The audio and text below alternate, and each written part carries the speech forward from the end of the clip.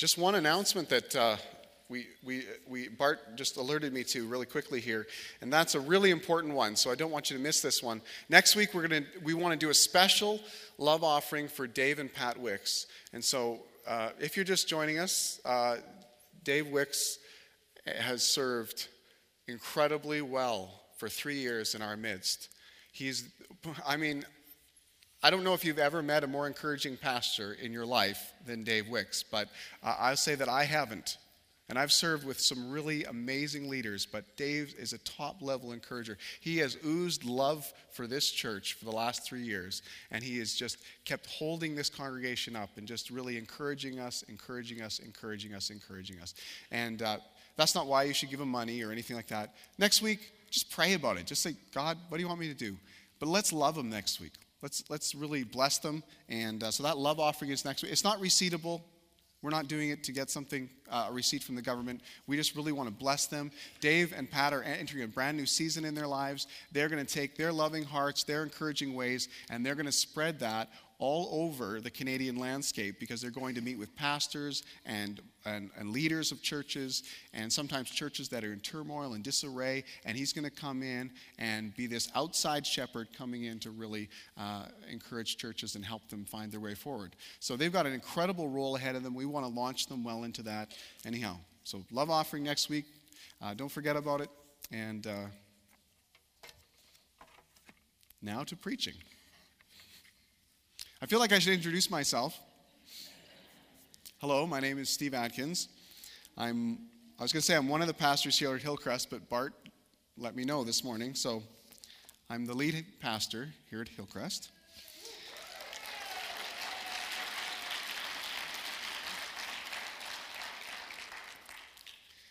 And next Sunday is my birthday.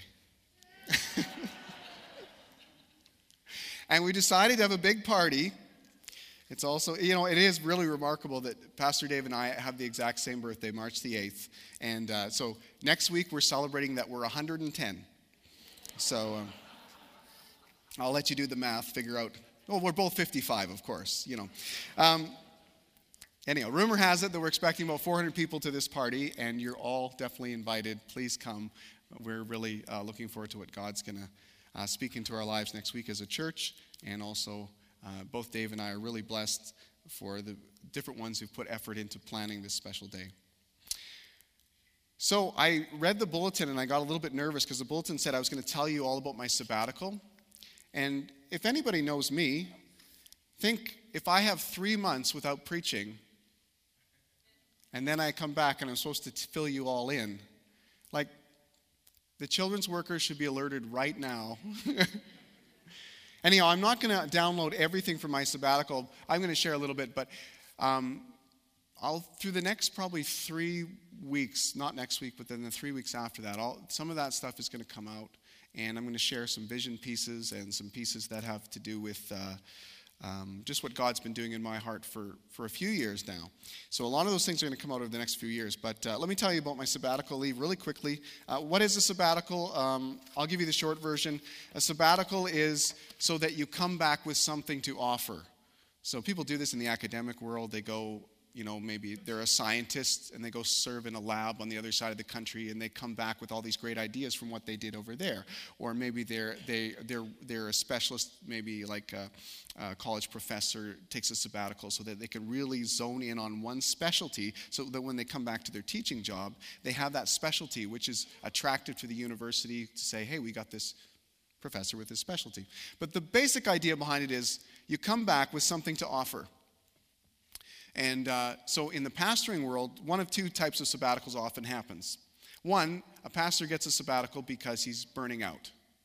And if a pastor's burning out, sometimes the church has that tool in their toolkit, and they say, you know what, you're great, we love you, but we see that, you need to get re-energized, and so we're going to send you in on sabbatical so you can get re-energized. Or the other thing is, a pastor's doing just fine. And the church says, you know what, it's a time for advancement. Let's use this time strategically so that we can go forward. And for me, my sabbatical was the second of the two, and I'm really thankful for it. So what did I do? Really quickly, I'll give you the 3-month rundown. In December, we took the family vacation. When you look back on your childhood, you think about the family vacation.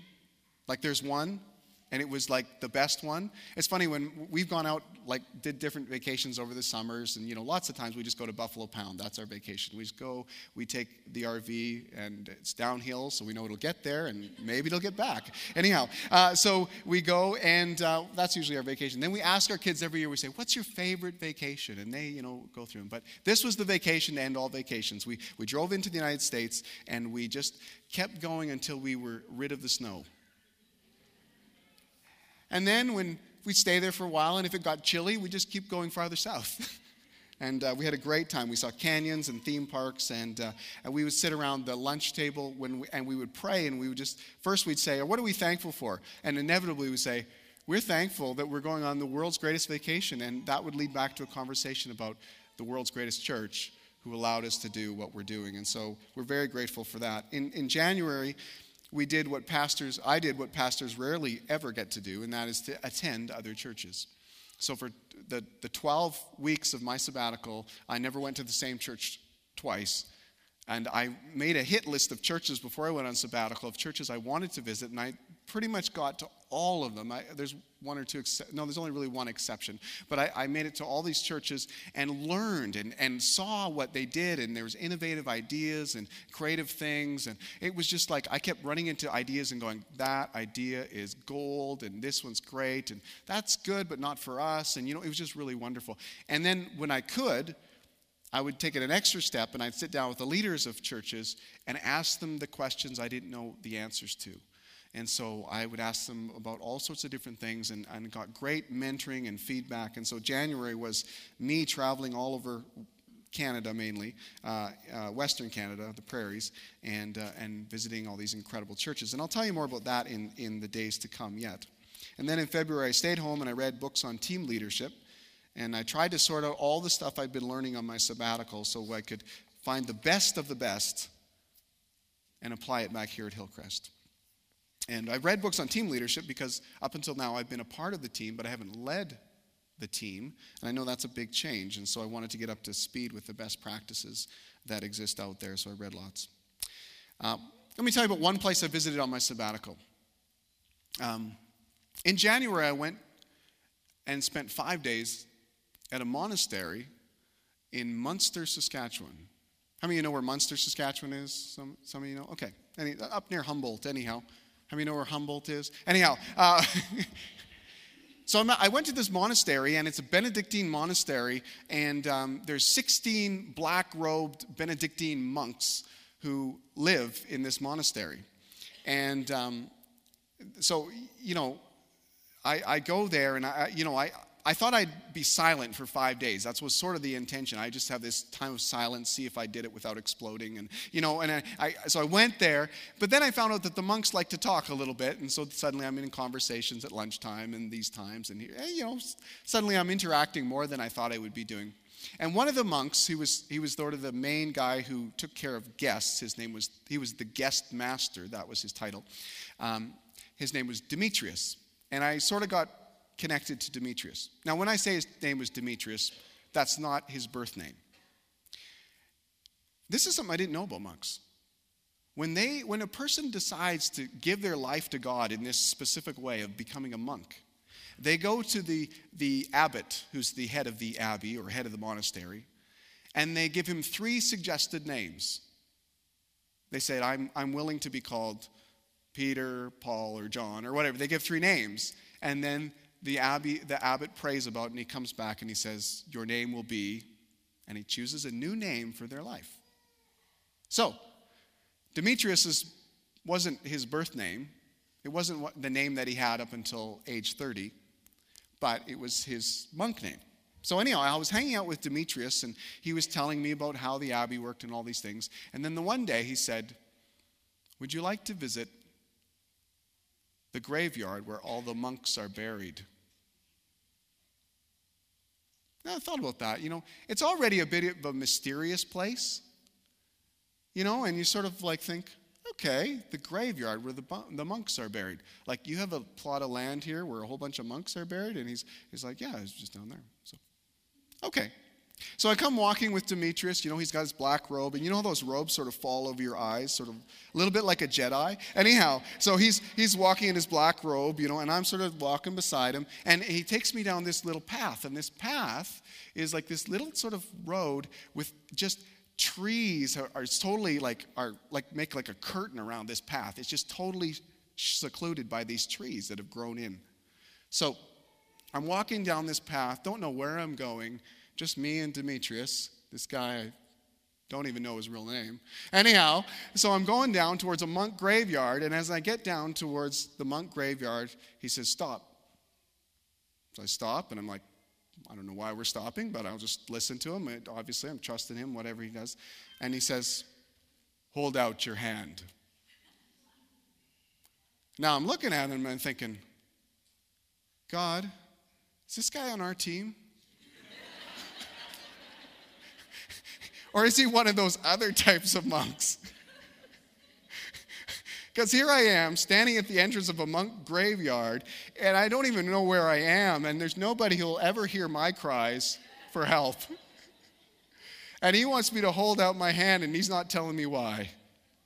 So I'm thinking, I'll hold out my left hand because I can always strike faster with my right.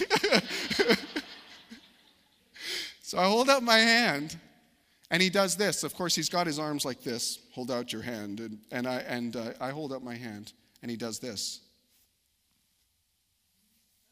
Into his cloak to pull something out. And I'm like, Jesus. I don't have time for anything more than that, just Jesus. Comma.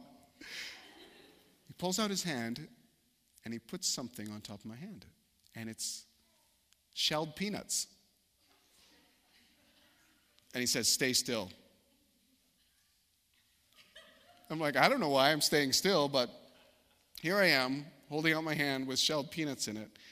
And then out of the just boom, little bird flies down, lands on the edge of my hand, grabs a shelled peanut, and flies away. I was like, whoa. And then another one, and then another one, and then another one. And I was just like, little finches, these little finches were coming down, landing. And these birds are so small that when they land in your hand, you're like, this thing doesn't even weigh anything. Like, it's so much lighter than your hand is. You're just like, wow. And they're grabbing the peanuts and going away. And I just sort of stood there in this alley next to a graveyard with these finches just coming one at a time and taking away all the peanuts. I said, this is incredible. After it was done, I said, that's incredible. It's so amazing that those birds naturally trust humans. He says, they don't naturally trust humans. I said, oh, well, they seem pretty trusting. And he said, we've been doing this for 100 years, which is how long the monastery's been there. It's like, we've been feeding these finches for 100 years. People try to feed these same finches in the city. He says they won't eat from their hand. But we've been training them for 100 years. He says, actually, we use it as a test. I said, test? A test of what? He said, some people, when they hold out their hand and hold the peanuts, there's not one bird will come. And then we know that there's something inside them that isn't right. There's some sort of turmoil in them that the birds can sense. And even though the birds might be starving in the middle of winter and the thing that they need is right then and there, they still won't come and get it because they sense something's wrong. I thought, whoa, what a powerful illustration for us as followers of Jesus. See, we want to hold out to the world something that they need. We want to say, oh, you can have peace with God. In fact, God gives us this incredible peace, this incredible, the thing that you're missing in your life, it's right here. But then people interact with us a little bit and they see that we're full of worry and anxiety and fear and insecurity, and they're like, I'm not so sure about that peace with God stuff. It doesn't seem like you're ingesting your own product. What's wrong here? Today I want to talk about what I think is one of the greatest things that you can bring to your life in relationships. And that is a healthy soul. Let me say it straight. A healthy soul is the greatest thing you can bring to life and relationships. So how do you get a healthy soul? How do you get a healthy soul? How do you get the kind of soul that when you interact with people in your family, you're a blessing to them, you're an encouragement to them, you exude love instead of leeching it? How do you get that? How do you get a healthy soul that when you go into the workplace, you're a better employee, you make the environment better, people are happy you showed up? How do you get a healthy soul that the influence that you have in your high school is positive, even when everybody around you is negative or sarcastic or difficult? How do you get a healthy soul? How do you get a healthy soul so when you interact with people who might be indifferent towards God, that they see something there that's attractive to them and that they would desire? Well, the thing I want to say about a healthy soul is one of the things I want to say is it's dependent on God. A healthy soul is dependent on God more than human abilities. If you have a Bible, and I know you probably do if you're sitting in one of these benches, there's Bibles in front of you. If you have a Bible, you could turn to Exodus chapter 3, and eventually we're going to go to Acts chapter 7 too, but Exodus chapter 3 is where I want to start talking about this. Exodus chapter 3 is telling the story of how God calls Moses to lead the people out of Egypt. And last spring, I was speaking at seniors camp at Kettleston. So I was speaking to the seniors who were there, and I shared a little bit of this. And some of those things that I shared at seniors camp last year was some of the things God was doing in my heart for the whole church. And I thought I should share some of those things here as well. Because I think it's a message for the whole church. So here's Moses at age 80. He's 80 years of age. And Exodus chapter 3 and verse 7 says, the Lord said, Exodus 3:7, the Lord said, I have indeed seen the misery of my people in Egypt. I've heard them crying out because of their slave drivers, and I'm concerned about their suffering. So here's God's compassion on being verbalized. So I've come down to rescue them from the hand of the Egyptians and to bring them out of that land into a good and spacious land, a land flowing with milk and honey, the home of the Canaanites, Hittites, Amorites, Perizzites, Hivites, and Jebusites.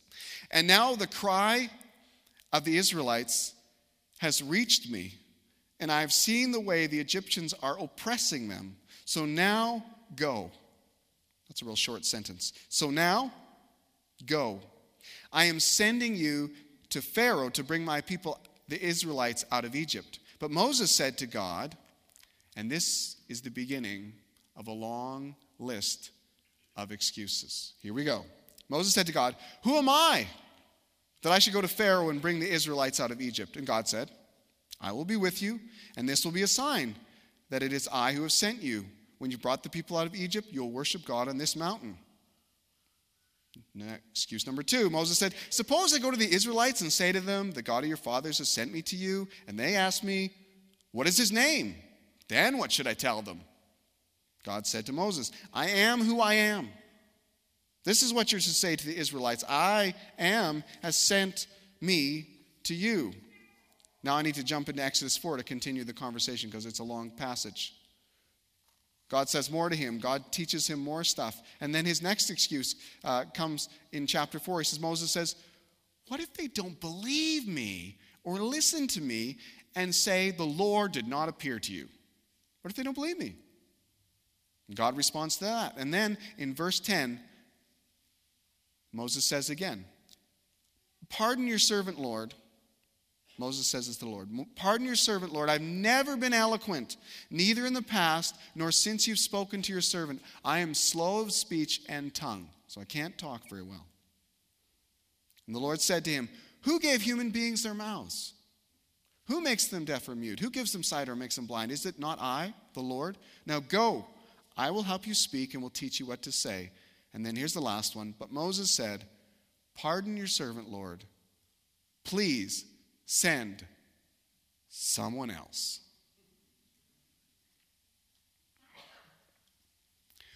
How does Moses see himself at age 80? He doesn't see himself as the best choice for God to choose to deliver the Israelites. And I think a lot of that stems back to who Moses was when he was 40.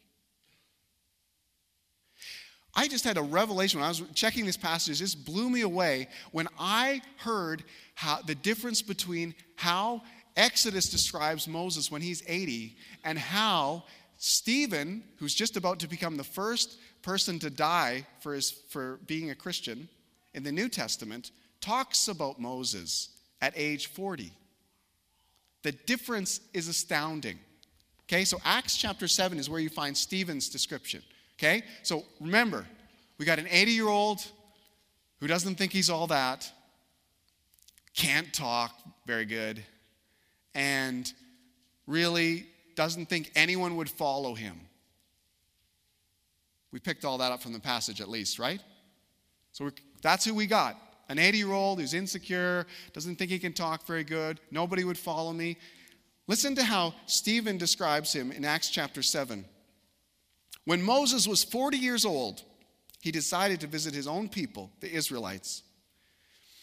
He saw one of them being mistreated by an Egyptian, so went to his defense and avenged him by killing the Egyptian. And Moses thought that his own people would realize that God was using him to rescue them, but they did not. At 40, Moses thought at age 40 that people would follow him. In fact, he thought that God was using him to rescue them. Now, I wonder where Moses got that idea. I wonder where Moses thought that somehow at age 40, he could possibly be the answer for these Israelites in bondage.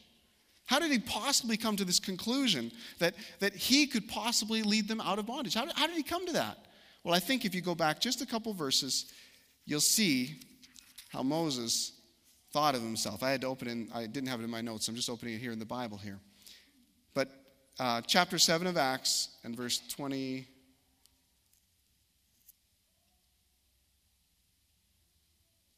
yes. This is how Moses was when he was 40. Moses was educated in all the wisdom of the Egyptians. Oh, so he was educated. And he was powerful in speech. What? He was powerful in speech.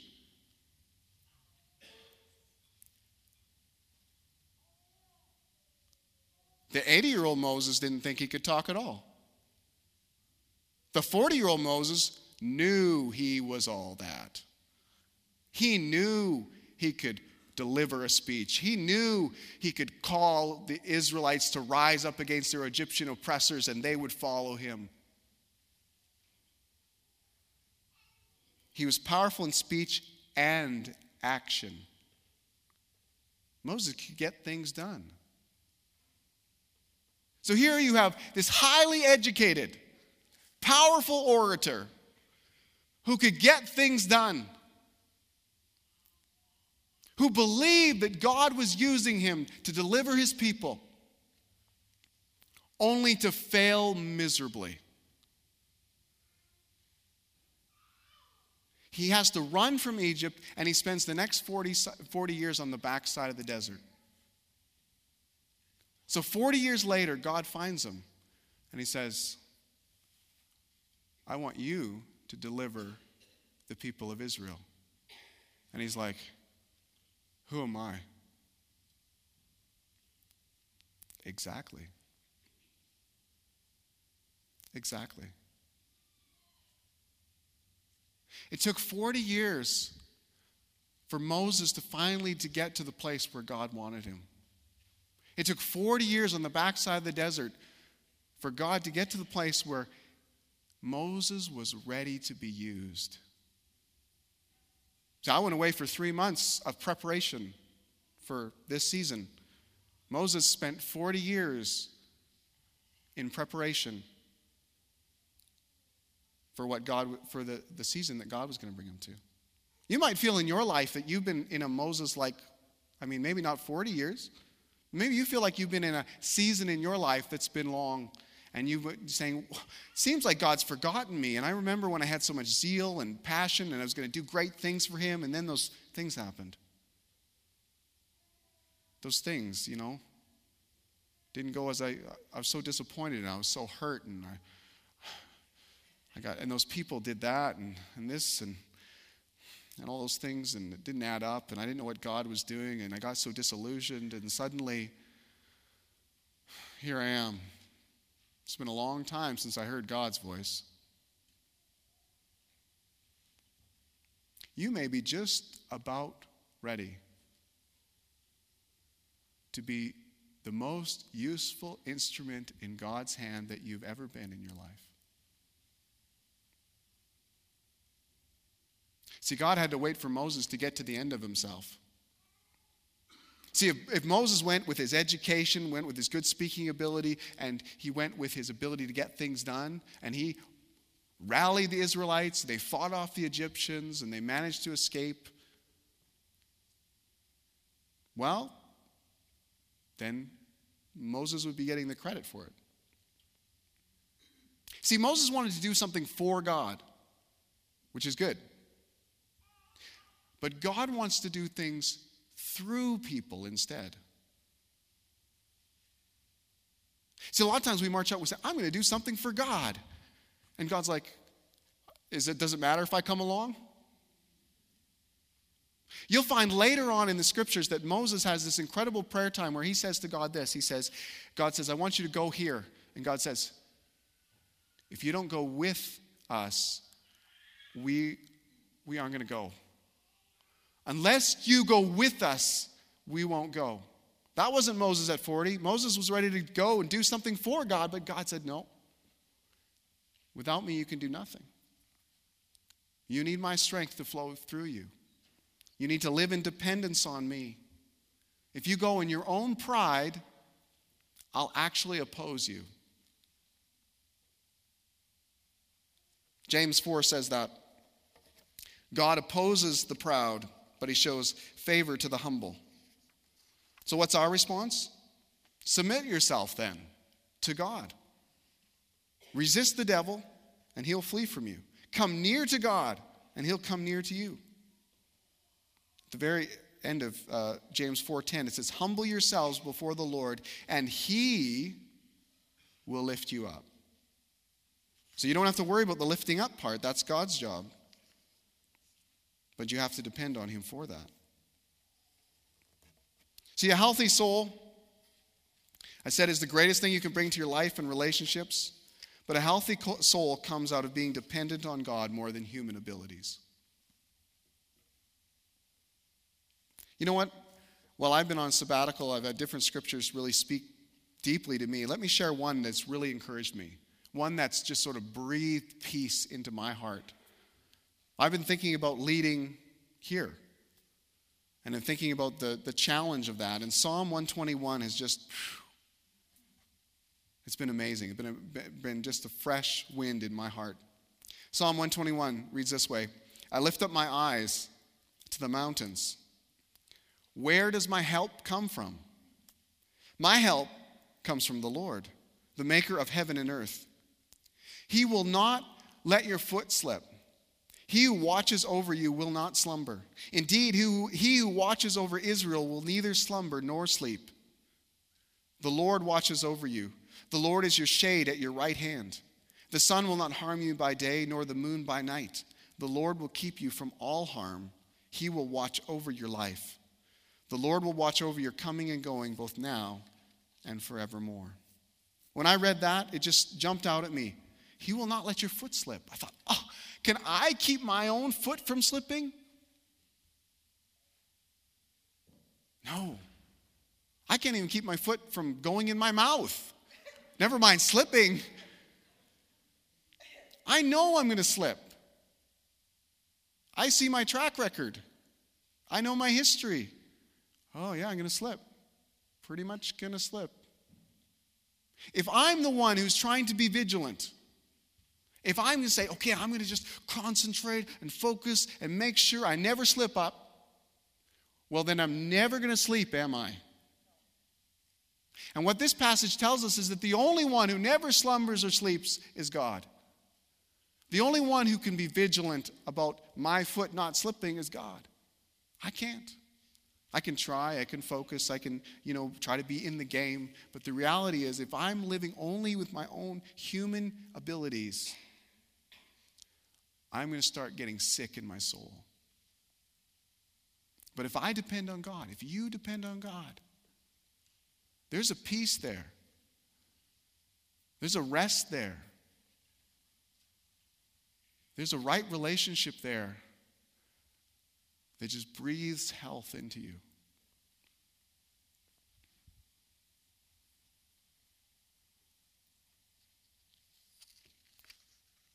So what does this level of dependence require? What is this? I've said a healthy soul is the greatest thing you can bring to your life and relationships. A healthy soul is dependent on God more than human abilities. But what does this level of dependence on God require? How does that work? And how come it's so hard to find sometimes for Christians? How come sometimes it's not our experience? Here's my last point. A healthy soul fights for a healthy lifestyle. Now, some of this is going to seem ever so slightly contradictory. You're going to have to really follow here, okay? It took me a while to sort of walk my own self through it, and I hope I can communicate it well to you. 3 years ago, Dave and I had a conversation. Pastor Dave Wicks and I had a conversation.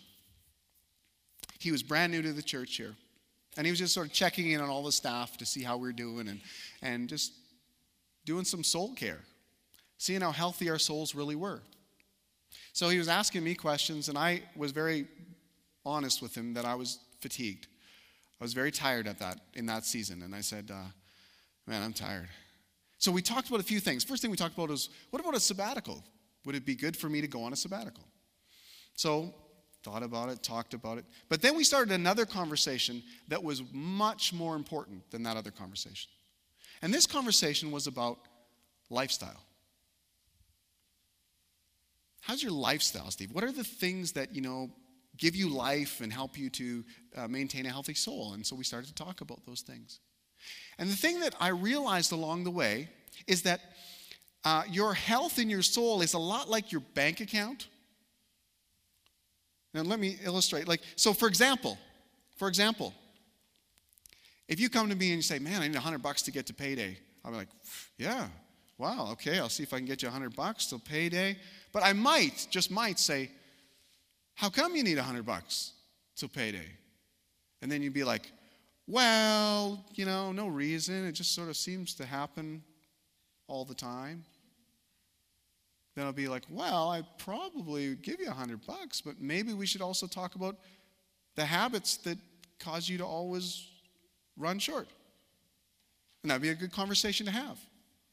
And I think a lot of times we view our finances that way. We think, man, if I could only have some rich uncle that I didn't know existed and had no children and left it all to me, then I could get out of the mess I'm in. But if anything, we learn anything by watching people win the lottery and then go bankrupt in 3 years, that the lifestyle is really important. Actually, it's more important than that big wad of cash that comes once. It only is postponing the inevitable. Eventually, it'll all be gone. So as Dave and I are having these conversations about lifestyle, I was realizing some things about me. I didn't have the best habits. And so even if I got a sabbatical right then and there, it's possible that maybe 6 months, a year later, I could be run down again and tired. So instead of focusing on, let's go on this sabbatical and get healthy, we pushed that aside and we said, let's talk about what are the healthiest habits to have. Now, Dave was super helpful in that. He talked about the times in his life where he was, and Dave, he can be really transparent. He talked about times when he was really close to burnout. And he said, sometimes I was running, running is something Dave does regularly. He said, something I was running, and I felt like I was running for my life. Some of you know what I'm talking about. Or said, I would set aside this time just to meet with God, and I was hanging on to him for dear life because I was right on the edge. But he'd tell me these stories about being right at the brink because he'd given so much, because he'd poured out so much and he didn't have much left. And then he'd talk about how slowly but surely God restored health into his life through prioritizing certain habits. And Dave was always reinforcing that with our staff and talking about it and stuff like that. And so slowly but surely, I started to look at my life and figure out, okay, what are the healthiest habits? God, how would you like to bend and shape me in such a way that I can be the healthiest leader that I could possibly be? So I'll give you one illustration. I've tried to eliminate temptations in my life over the years. Like video games was killing me for like a decade, maybe 2. Yeah, probably 2 decades of my life. It just sucked away all my extra time. And still, they're like deadlier than poison to me. I have to keep them at arm's length. My kids will be like, "You want to play Xbox?" I'm like, "What did you say?" Anyhow, so I have to stay far away from those things because I know, just like an alcoholic I don't say that lightly, I know I can't go back to play around with that because I know that stuff sucks me in, especially real-time strategy. That's the worst one. Okay, anyhow, first-person shooters, nothing. Anyhow, so I had eliminated a lot of habits in my life, but I still was struggling with one in particular, and that was I love to surf the internet and gain information. Okay, so this is often how it happens. Like a Sunday or a normal evening, it's after supper, and the kids have had their sports, and we're all just hanging out. And then I'm sort of a little bit tired, and I've got less willpower than I had at the beginning of the day. So I sit down into my comfortable chair, and I start to surf the internet. And I often go on Facebook, and all my great friends have posted like 4,000 great articles, and I have to read each of them. So I'll click on them all, and they'll go off into their own little windows, and I'll read a few of them. And then sometime my wife will say, "Hey, we got to put the kids to bed." Oh, yeah, right. So I go upstairs, and I'll usually tuck them in or pray for them because Marnie does more in the morning with the kids, so I usually do a bit more at night. And sometimes I'll read to them. I try to read to them pretty regularly. And then I get all that done, and they're all settled in bed. And now I'm even more tired. I have even less willpower because it actually depletes over the day. I don't know if you knew that, but your willpower it depletes. Anyhow, so I'm at that point, and I go, and this is what I would say to myself. I'd say, "Man, I'm tired. I should maybe go to bed." But then I'd say, "Oh, but I haven't spent much time with Marnie." So I'd go back downstairs. "Hey, so how's your day?" And Marnie's doing something or she's chatting. And sometimes it would be great and we'd connect. But also I know that over at that computer is all the articles that I clicked open and I haven't read yet. So I'm like, "So yeah, your day was good?" "Good." "Yeah, that's really interesting. That's really interesting, And suddenly I'm reading, I've got all these articles. Next thing I know, Marnie's like, "Steve, it's midnight. You got to go to bed, man." I'm like, "Oh, wow, I can't believe it's so late. I just got a few more articles to read. I'll be right up." So Marnie, go to bed. The next thing I know, my phone is ringing. Has your wife ever phoned you in the house? It's usually a bad thing. She's like, "Steve, it's 2 a.m. What are you doing?" "Oh, no." So I go to bed. The next day, I'm tired. I had this golden opportunity happening at work. Every day, Dave and Doug meet at 8 a.m. to pray right in this room. They pray for this church. They pray for people in need. They just really come before God and with your needs and really just plead with God on your behalf.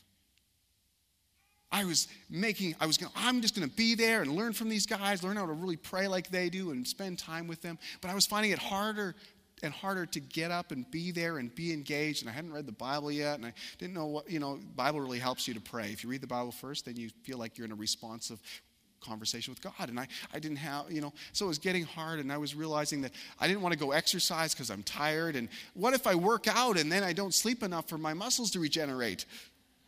I'm really at a loss already, so I don't want to get any worse. So I have all these thoughts, and so I wrote on my whiteboard after this conversation with Dad, because I'd heard this somewhere. How strong is your shed? That's what I wrote on my whiteboard. And the shed stood for stuff. S was for sleep. H was for hobbies, life-giving hobbies, not like Call of Duty for so many hours that your family thought you actually enlisted. Okay? So sleep, hobby, and then exercise, E, and then D, devotions. So I wrote those on my whiteboard. And then I would look at that every day and I'd be like, got to slay the sleep monster, got to do something. So I was trying to figure out how do I switch my habits. And you know what? It was super hard.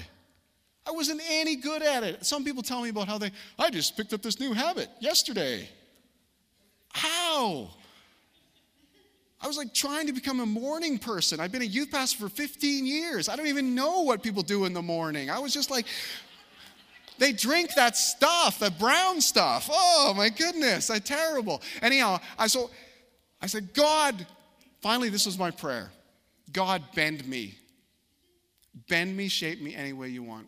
I figured out 2 keystone habits that worked for me. Then I'll wrap this up real quick. I started reading to my kids in my own bed. Brush my teeth first, get into bed, read to my kids. Read, and read. Eventually, I'm nodding off. Then I say to my kids, get out of here. Go, shut the light off, close the door. Bam. I go to sleep at 10 o'clock now. Not 2:30. Amazing. But then what about Marnie? I thought, man, do you know that? Let me tell you a shocking, gross statistic. And hopefully this will help you to pray for the pastors in our midst. You know that 50% of pastors' wives, over 50% of pastors' wives say the most destructive thing that ever happened to them, no, to their family, was that their husband became a pastor. So as I'm on my sabbatical, I'm like, no, God, that's not going to happen. No, we're going to get this right. Bend me, bend me, bend me, bend me, bend me. Shape me however you want it to be. But I'm going to live with a healthy soul. I added an R to my shed. It says shred now. And the R is about relationships. It's about my wife. It's about my boys. It's about having something to give to you as a congregation. It's about having more to offer. Bend me to make me that man. So a keystone habit that's in my life now is Marnie and I, we go for a walk. 3 times a week we go for a walk for about an hour at the Yara Center because outside is not walkable yet. And we talk. So when 10 o'clock comes and I think, I should go down and talk with Marnie, and that I know will lead me into surfing the internet, I say, no, I talk to Marnie in the day. We have our good conversations. We have great interaction. We talk and we prioritize our relationship with each other that way. And so God's helped me to find these habits and shift my life. The habits I have aren't necessarily prescription for the habits you should have. But let me share a verse with you. Hebrews 4:11 says, there remains then a Sabbath rest for the people of God. God has designed you, and his ways are that you should experience deep rest. He's never designed you to have a sick soul. He's designed you to be healthy. There remains then a Sabbath rest for the people of God. For anyone who enters God's rest also rests from their works, just as God did from his. So we're following his example. Listen to this. This is one of the craziest verses. Let us therefore make every effort to enter that rest. This is where it gets confusing for some people. They're like, I thought it was just about rest. What's this making every effort? For me, to be able to enter into the thing that's most vital to my soul, to be able to get up in the morning and read the Bible and really digest it and really absorb it before I go to the church and pray with Dave and Doug and come before him on behalf of you, I had to say, God, discipline me. God, change me. God, rework my schedule. At any cost, I want to lead with a healthy soul. I want to live with a healthy soul. So when the New Testament talks about disciplining yourself or going into strict training or training yourself to be godly, it doesn't mean that it's not that is for the purpose of you entering into a place of incredible health. That's not workaholism. That's bringing you into a place of health. And I believe that God has a place of health for each one of you. God has the habits that are going to be health forming in your soul, but you are going to have to fight for them. You can't roll out of your bed and just expect that you're going to be godly. You have to train yourself to be it.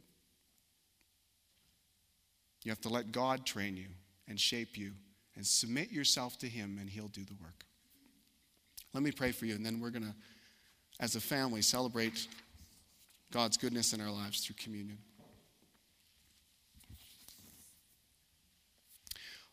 Lord, I thank you. Let's stand together. Let's stand together as a family.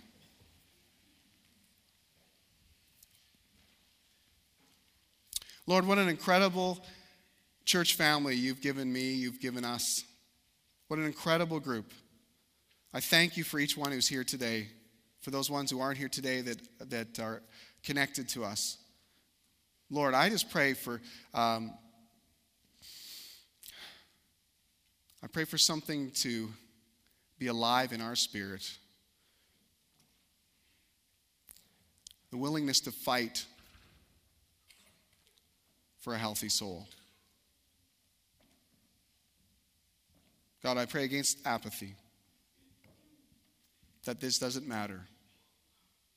The lie of the enemy that says that there's nothing at stake here. We come against that in your name. We know that you've given us a great calling. You've given us an incredible mission. You've called us to hold out our hand to the world with exactly what they need. And yet that hand is connected to a heart that needs to be full of your love, full of your life, full of vibrancy, fully alive. You said you came to bring us life, and that more abundantly. And God, we want to enter into it. So Lord, I pray for a fighting spirit. All of hell comes against our souls. All of hell wants to stop us from being in that place. So Lord, I ask for a fighting spirit to rise up inside of each one of us, inside of this body, that we will not surrender. We will not just lay down. We will not just roll over. But that we will pursue the health that you have for us. We will make every effort to enter into your rest. And God, I pray for transformation in lives. I pray where there is sickness, that there be health.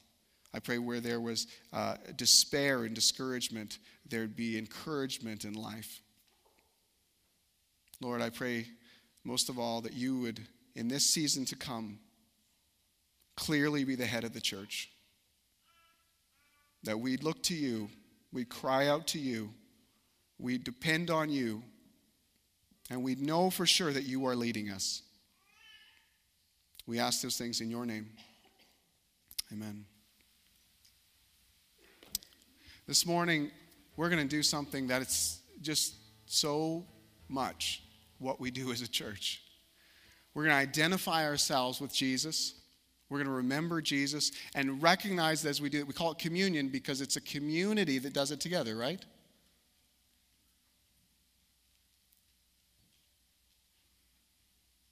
In Hebrews chapter 12, it says, let's fix our eyes on Jesus, the author and perfecter of our faith, the one who got us started, the one who's going to walk with us all the way, the one whose power is going to go flow through us. Let's fix our eyes on Jesus. That's what we're doing right now. We're going to fix our eyes on Jesus. We're going to consider the cross. We're going to consider the cost that he paid for each one of us.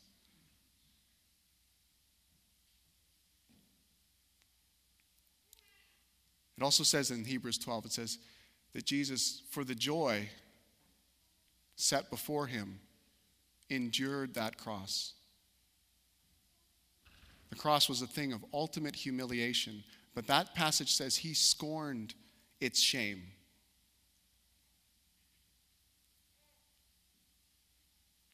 And then he sat down at the right hand of the throne of God. Jesus, who for the joy set before him. I believe that when it talks about that joy, there's two things at work at least. One, the joy of obeying his Father. The joy of being in a mission together with his Father. And seeing it come to completion. And the other part is I believe that he saw you and he saw me. And the joy of reconciliation as each person comes, and people, millions over the centuries have come, millions and billions have come to be reconciled to God. So Jesus had joy facing the cross because of his obedience to the Father, but also because he saw you and he saw me. So today we fix our eyes on him, and we fix our eyes also on each other, the family that he's given us. I love when we stream forward to receive these elements. I love the reminder of just seeing each person come forward and just go, oh yeah, my brother. Oh yeah, my sister. God, you made us family. This is my spiritual family. So this morning, let's bow and recognize those realities. Lord Jesus, we fix our eyes on you. Thank you that for what you did on the cross was the beginning for us.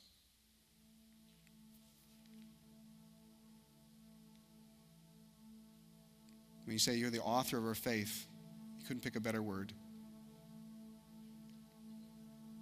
Because our life story is really about you.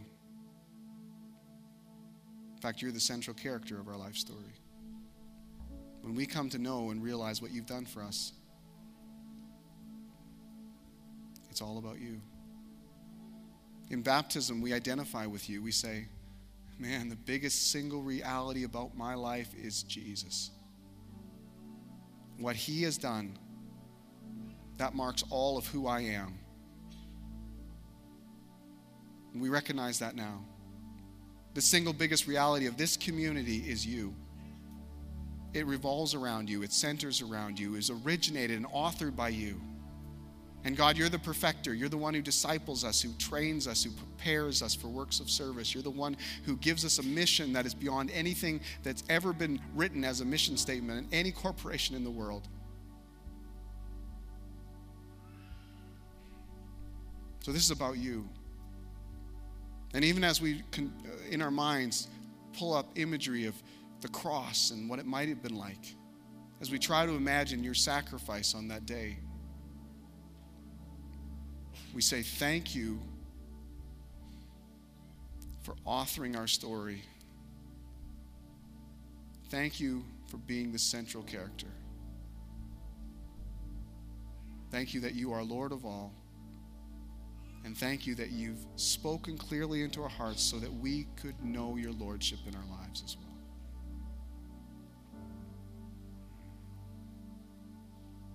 Amen. This morning, if you're new to Hillcrest, this is something that people who've crossed that line of faith do. People who have come to see Jesus as their Lord and Savior, they participate in that. If that's true of you, even if you go to a different church, you are totally welcome to participate in this. If you're saying, I'm not sure about all that, one of the ways you could participate is just by observing this morning. This is what we do. I mean, Christians do a lot, but this is pretty much at the heart of it. And so we invite you to come and to participate. And then I want you to hold those emblems, though. We'll do it together at the very end, okay? So I invite you to come now.